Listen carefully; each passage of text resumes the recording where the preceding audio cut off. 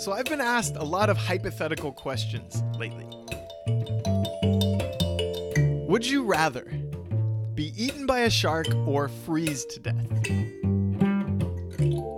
Would you rather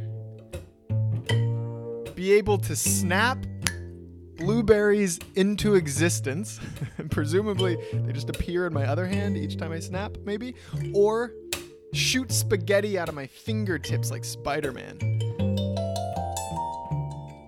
Would you rather save your own dog, save 2 friends' dogs, or save 3 strangers' dogs from a burning building? And lastly, and a little less recently, would you rather live in blissful ignorance or enlightened misery?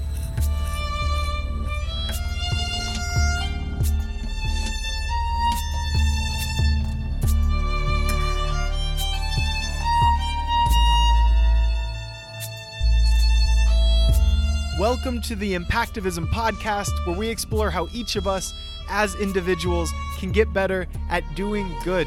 I'm your host, Logan Sullivan, and this is episode number 13.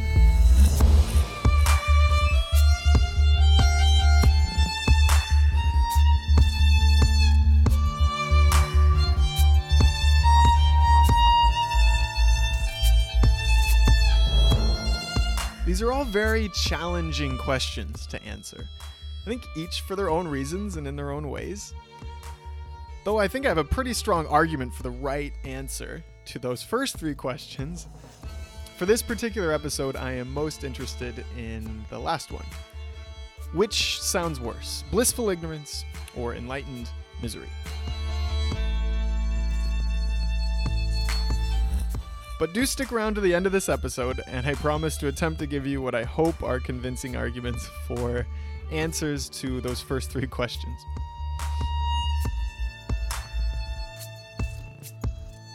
But as for that last one, I was asked that question on the first day of a philosophy class in college and assigned a 1-page essay defending my answer. To be honest, I hated that question. Because for one, I was convinced it was a false dichotomy, that these weren't the only 2 alternatives, and even if they were achievable in actuality, there was a spectrum that we could fall on somewhere between, and there would be no circumstance in life when we had to make this choice. But in philosophy class, that didn't matter. It made as angry as it made me, it also made me think, and it made me think a lot. And if I remember right, I dedicated the first paragraph to addressing why this is a stupid question. And I tried to find this essay. I don't have it in any old emails or on a hard drive anywhere, but I really wanted to read off the first paragraph, but I couldn't quite find it. And then after that, once I got that out of the way, I went on to very fervently defend miserable enlightenment.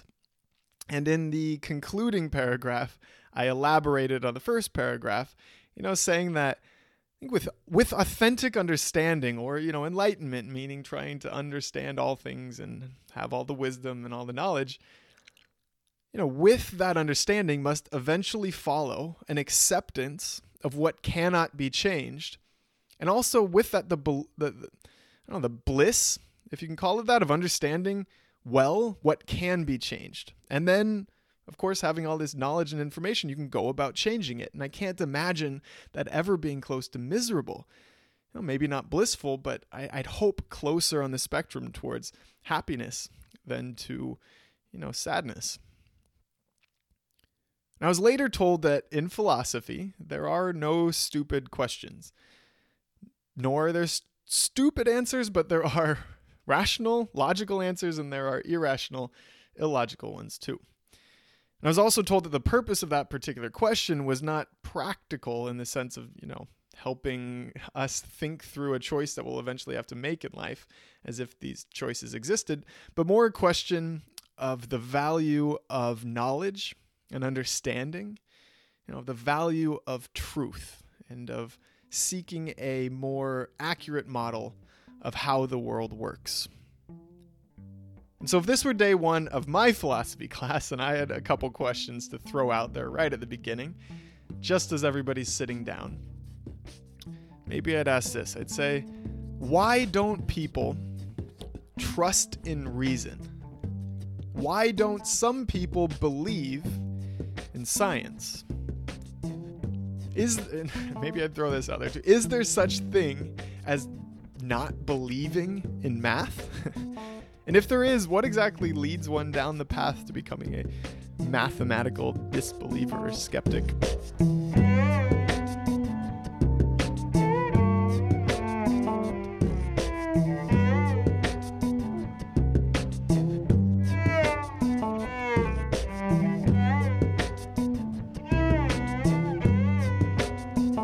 I'm pretty often told that I think too much, or that I'm being too rational. And I guess maybe my rational mind thinking too much about it, I just don't understand that statement or why it is framed to be a negative thing. I guess I'm told this when maybe most often when one of two circumstances has arisen. First, a loving, caring friend, well-meaning, who wants the best for me. They see that I am dispositioned, by a reality that I've become aware of. One that I've chosen not to disregard, one that I've chosen not to rationalize through or deceive myself, in searching for convenience. An idea that I'm trying to come to understand and come to know that is not comfortable, that shows me that maybe there is a problem that exists in the world, and I'm choosing not to disregard it because I want to come to understand it enough that I can figure out how to try to solve it. And to me, that's a very positive thing. If it was going to make me miserable and I knew I was helpless completely to address problems in the world, then I would choose to disregard it and feel my way out of it or rationalize through it. But I think we're capable of figuring out how to impact most things, and the more that I understand about maybe inconvenient things that exist, the more I can weigh where I involve myself, or what topics I can most have an impact in, or what's within my reach, or maybe try to encourage other people who do have that reach to reach out, something like that. Or the other circumstance that maybe arose, in trying to solve a problem, I've deemed the energy of thinking this problem through and trying to weigh out this equation, I deem it worthwhile when others may not. Or maybe they don't even see it as a problem at all, or they find it to be such an insignificant problem it's not even worth thinking about, or that there already exists a good enough answer, so why are you, wasting the time and energy seeking the perfect answer? Or maybe the equation's just too large to be worthwhile when there exists this, convenient way of convincing ourselves that this untried idea or maybe intuitive idea might feel like it's good enough. But I guess, if I'm distraught by that, or I look like I'm not enjoying myself or I'm unhappy, I promise I'm a very happy person, and if I'm caught up in that, I'm doing it for a reason. But science, math, moral philosophy, they're all hard. They're sometimes really hard to reckon with and to think through and to try to welcome these problems or conversations, equations into our lives.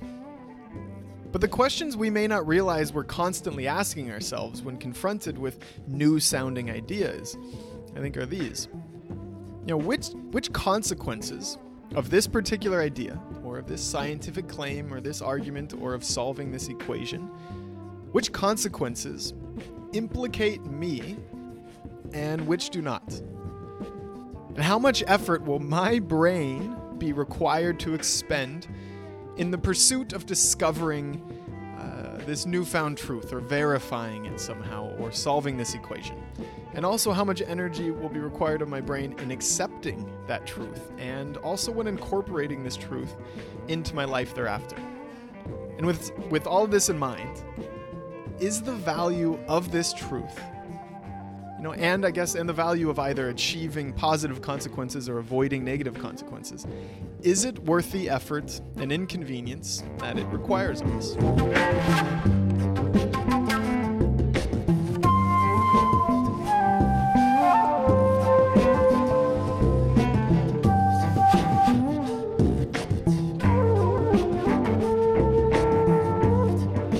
For some, math is harder than for others. And we all remember that in school growing up, that people had their natural subjects that came to them a bit more easily than others. Right? Calculating equations requires more energy when our minds are unaccustomed to thinking mathematically, or also when we're just not interested and energized by that particular subject matter. And for some, right, certain belief systems, traditions, and lifestyles, I think are more likely to be agitated, right, by new ideas or new scientific discoveries. And more generally speaking, I think some existing ways of life stand to likely be maybe more threatened by the acknowledgement and acceptance of newfound truths than others are. When we assign value to upholding the way things have been as inherently virtuous, I think that with that we necessarily devalue the critical pursuit of truth. Right? We'd be willing to pay more for a potentially inaccurate but convenient model of the world, one that allows us to hold on to our belief that the way things have been is the best way they should be. We'd pay more for that model than we'd pay for an accurate one that happened to challenge these ways of thinking. And as a means of identity survival and of emotional self-preservation, we necessarily resist information that might suggest this way of being, right? That's always been and always ought to be, might not actually be the best way of being. This is all just to say that accepting truth, accepting science and new ideas, accepting the inconvenient conclusions of an argument after accepting its premises, as long as the argument was a logical one, it is circumstantially more costly for some than it is for others. But I have to ask, aren't there some truths that just ought to be worth seeking at almost any cost to our convenience? I guess for one, is climate change real? And what is causing it? What will be the consequences if we don't act? And how can I minimize them? I feel like that's a question.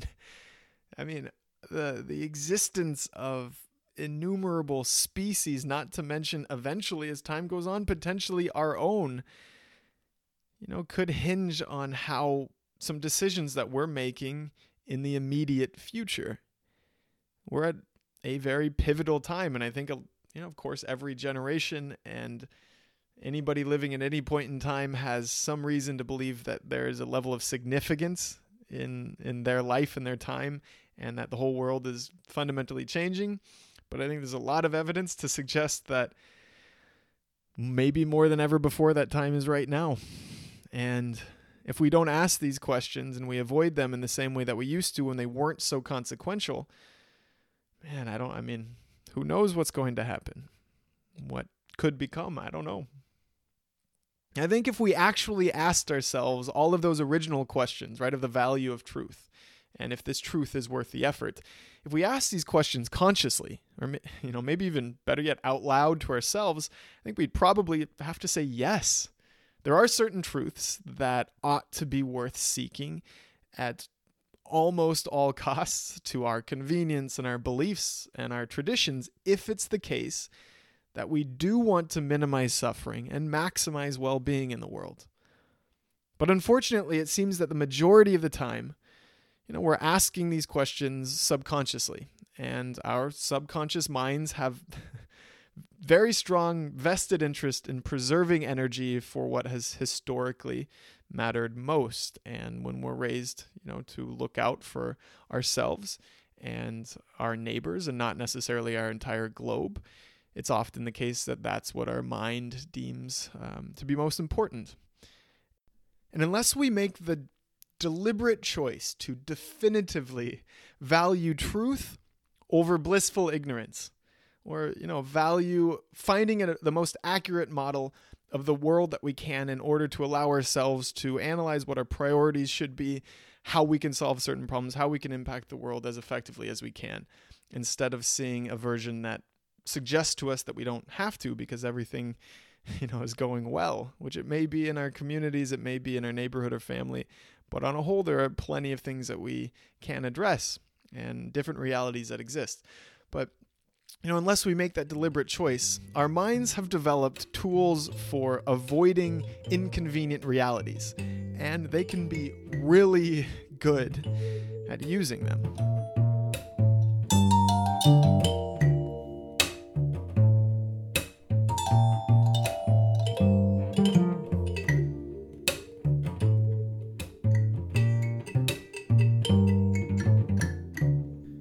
One of these tools is a little mental imperfection referred to as selective perception. And this term actually encompasses a number of cognitive biases that relate to the way that our expectations or our existing frames of mind affect how we perceive inputs or how we take in information. And as we've discussed a little bit, we seek to perceive, in a very natural way, we seek to perceive information in a way that's sort of in line with our existing thoughts and beliefs, right? Or at least in line, or at least they can exist in peace and some harmony without confronting our existing thoughts and beliefs.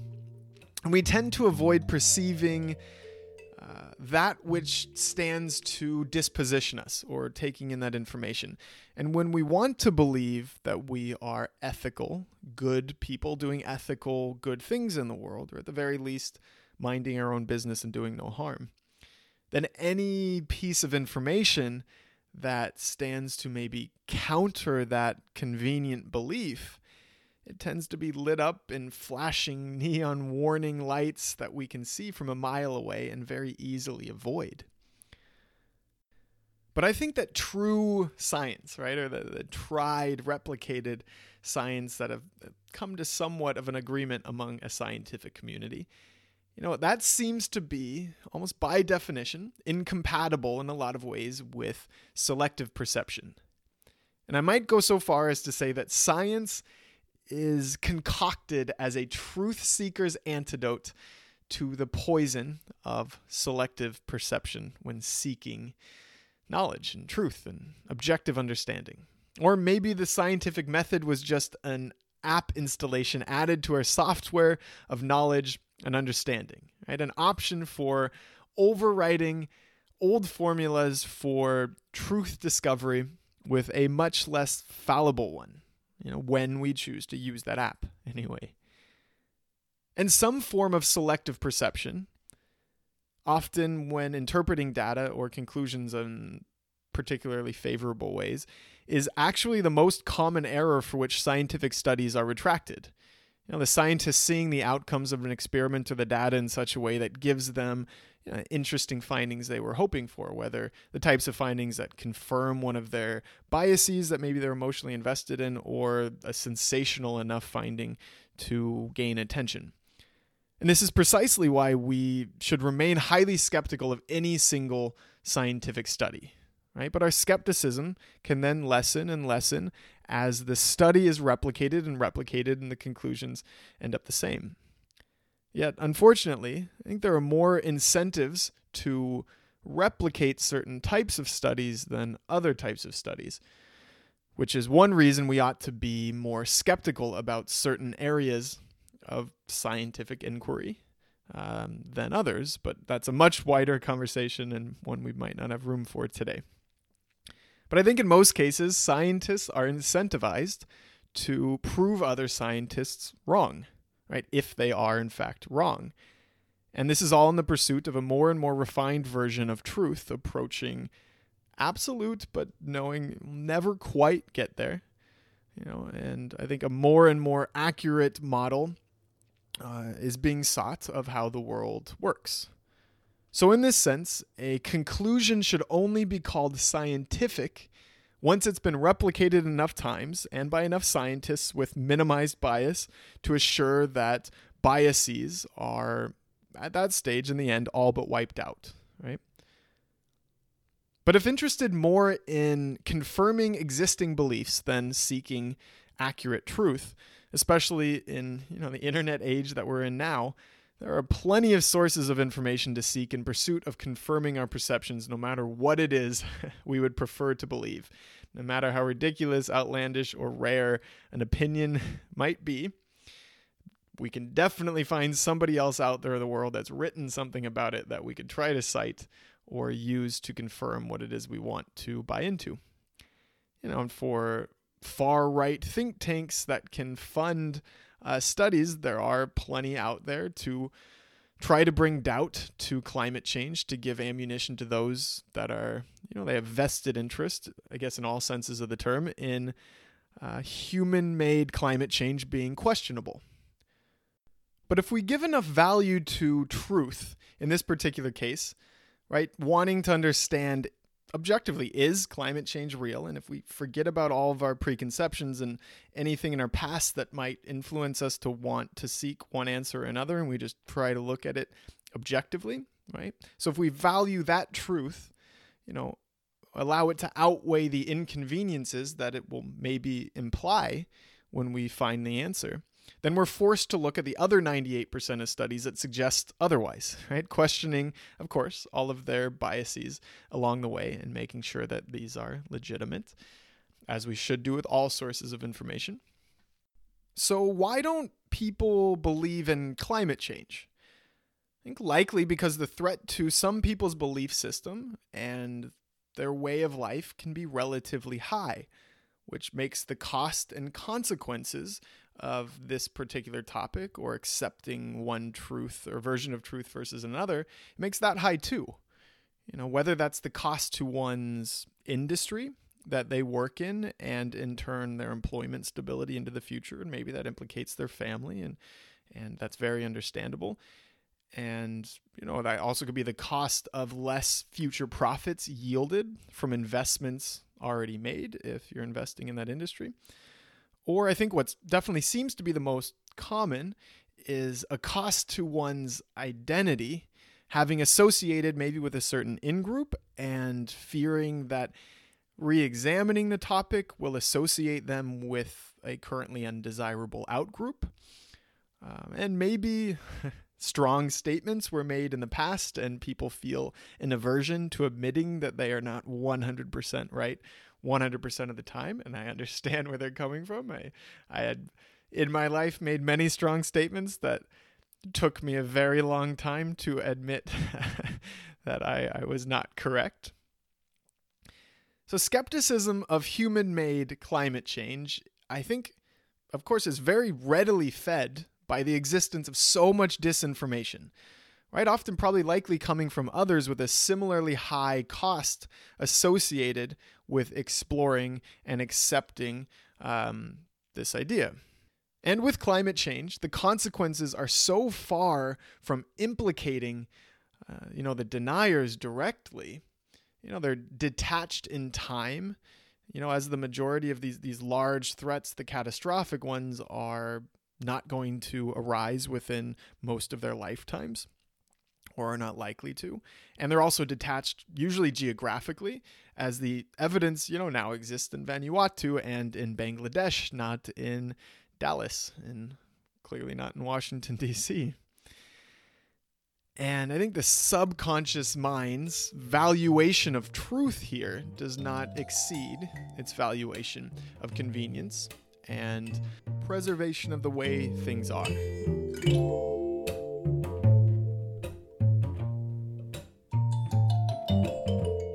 When it comes to doing good in the world, right, being aware of our own selective perceptions can really empower us, I think, in a lot of ways. But for the sake of, I think, almost in innumerable ways when it comes to how it can help us figure out how to do good and to do some good, take those actions. But for the sake of keeping this episode concise, I'll talk about a few important ones here and leave us at that. So first, I think it can really help us to, of course, truly see an accurate model of issues that exist in the world, both seeing what problems exist that are large ones, and maybe what problems might not actually exist or might not be as big and massive and consequential as we thought. Also, how large their consequences actually will be and in what time frame. And hopefully based on this more objective understanding, we can try to more objectively prioritize, what are the most important issues to support and which ones we can support ourselves.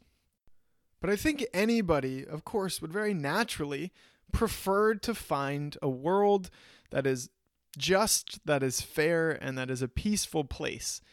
So everything inside that wants to maintain this optimism about humanity and about our planet and the fact that we're living in a world that is a positive thing,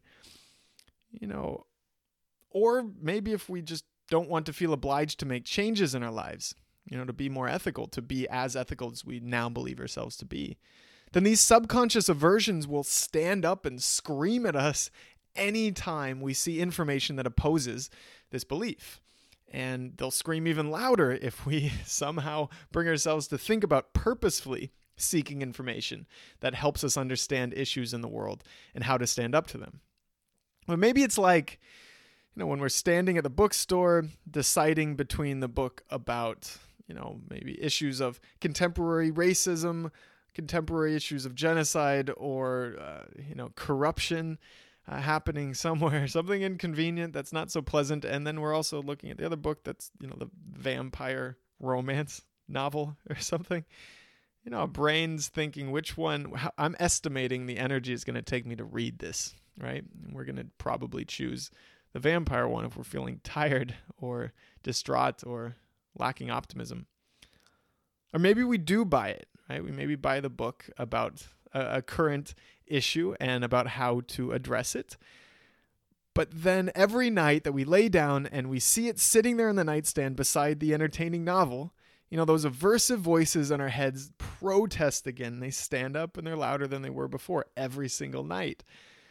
But just like anything going on in our heads, when we're aware of it, we can choose to work with it, and we can practice overcoming it as it gets easier and easier to deal with in time. So second, being aware of our selective perceptions, I think, can empower us to understand our own empowerment in a way, to see how fortunate we might be, and to find a fulfilling gratitude in that realization that can contribute to our own just happiness and joy in life, to understand how lucky we are. And it will also be a way of seeing our fortune and wealth and position within the world clear enough to recognize the beauty in being able to take advantage of that as a means of creating change, making the world a little bit of a better place. But then again arises our mind's aversion to recognizing this, as it, of course, requires energy to accept and energy to act upon, right? But being aware of that can be helpful. And I think third, being aware of our selective perceptions can help us see the common approaches to doing good that might not be as effective as we intuitively believe, and also seeing more clearly, the highly impactful and effective approaches that are well within our reach. So if there's one major practical takeaway from this very philosophical, abstract conversation, I hope in episodes to come I'm going to be delivering a lot more substance, but I wanted to have this discussion as well. So one, I hope, practical takeaway can be, just try to remind yourself as regularly as you can that you would rather, well, I hope, if you're still listening to this episode, I hope this is the case, you would rather construct in your perception a genuine model of how the world actually works. Something approaching an accurate model of truth rather than constructing a likely inaccurate model that requires less thought, energy, and action from yourself, right? That would be like a permit to continue living without the complication of discovery and growth and expansion and of making changes that promote other changes to be made, right? I guess our personal changes that allow us to impact positive change or positive shifts in circumstance in the world. And this might help us admit either to ourselves or even better yet out loud, when we were wrong at some point in time. And this can only improve, I think, as a bonus, it can improve our communication skills, improving relationships with family, friends and lovers too. And as a bonus to trying to do good in the world, that's awesome. So just remind yourself that if we really do authentically care about leaving behind a world better off as a result of having lived our lives, then seeking the most accurate model of how the world works will infinitely empower us in the pursuit of alleviating suffering and increasing well-being, allowing us to improve unknowable numbers of human and non-human animal lives and the health of our planet as a whole. And with this in mind, just remind yourself that the energy and complication of seeking understanding and taking action, this challenge will be infinitely worth the payout when the payout is a better world.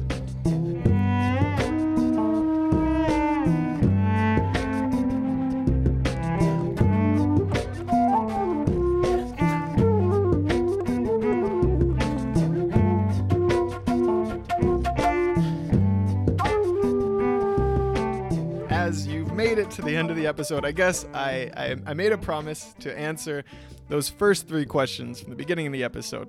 So, would you rather be eaten by a shark or freeze to death? And of course, eaten by a shark. I'd die in the ocean, my favorite place to be. The shark is hungry, and I would be nourishing the shark instead of just freezing and sitting in a glacier somewhere. And I hate the cold, so that freezing to death would be like long, and that would be the worst way to go. I won't go into details, but there's a lot of ways I'd rather die than freezing to death. A shark is definitely one of them. And it would probably be over pretty quick. It'd probably come up from under me in the shadows, and I'd never know. There's my answer. Come on. You can't argue with that one, I don't think. Second one was, I was actually asked this question. Would you rather be able to snap blueberries into existence or shoot spaghetti out of your fingertips like Spider-Man? And I'll admit that I paused and I was leaning in one direction. I went the other way. I was originally thinking, there's a lot of uses for shooting spaghetti out of your fingertips. That can be a weapon. If nothing else, it can shock somebody into freezing. And depending on how fast you can shoot it, that could, maybe do some damage. I don't know. Also, very practical. I could shoot it onto a plate and feed anybody, myself at any given time. But I can also feed anybody with blueberries, and they are rarer to me to come across, fresh and new.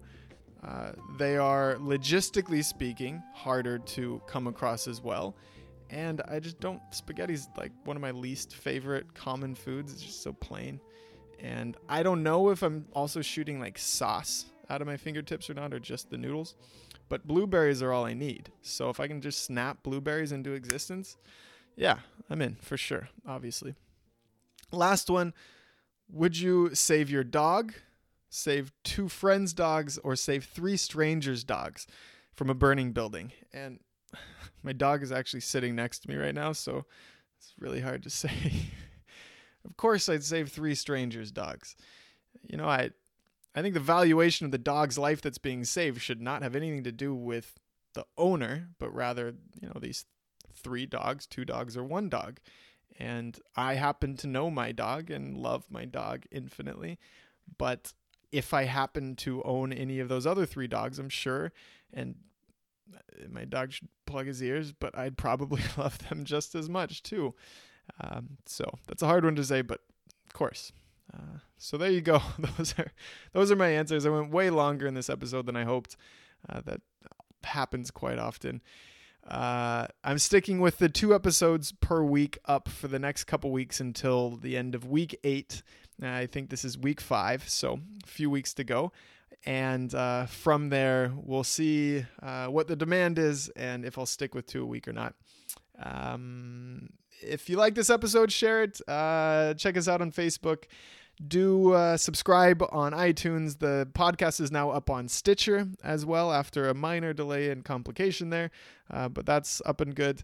On castbox.com, it's been listed as a recommended or top podcast in the society and culture genre, which is awesome. Very exciting. Good things are happening. There's some potential announcements also coming up related to the podcast as a whole, but nothing for now. But I will definitely update you very soon. So again, always tell me what I got completely wrong. If something made absolutely no sense, if something made a lot of sense, also reach out and let me know. You can find me on Facebook.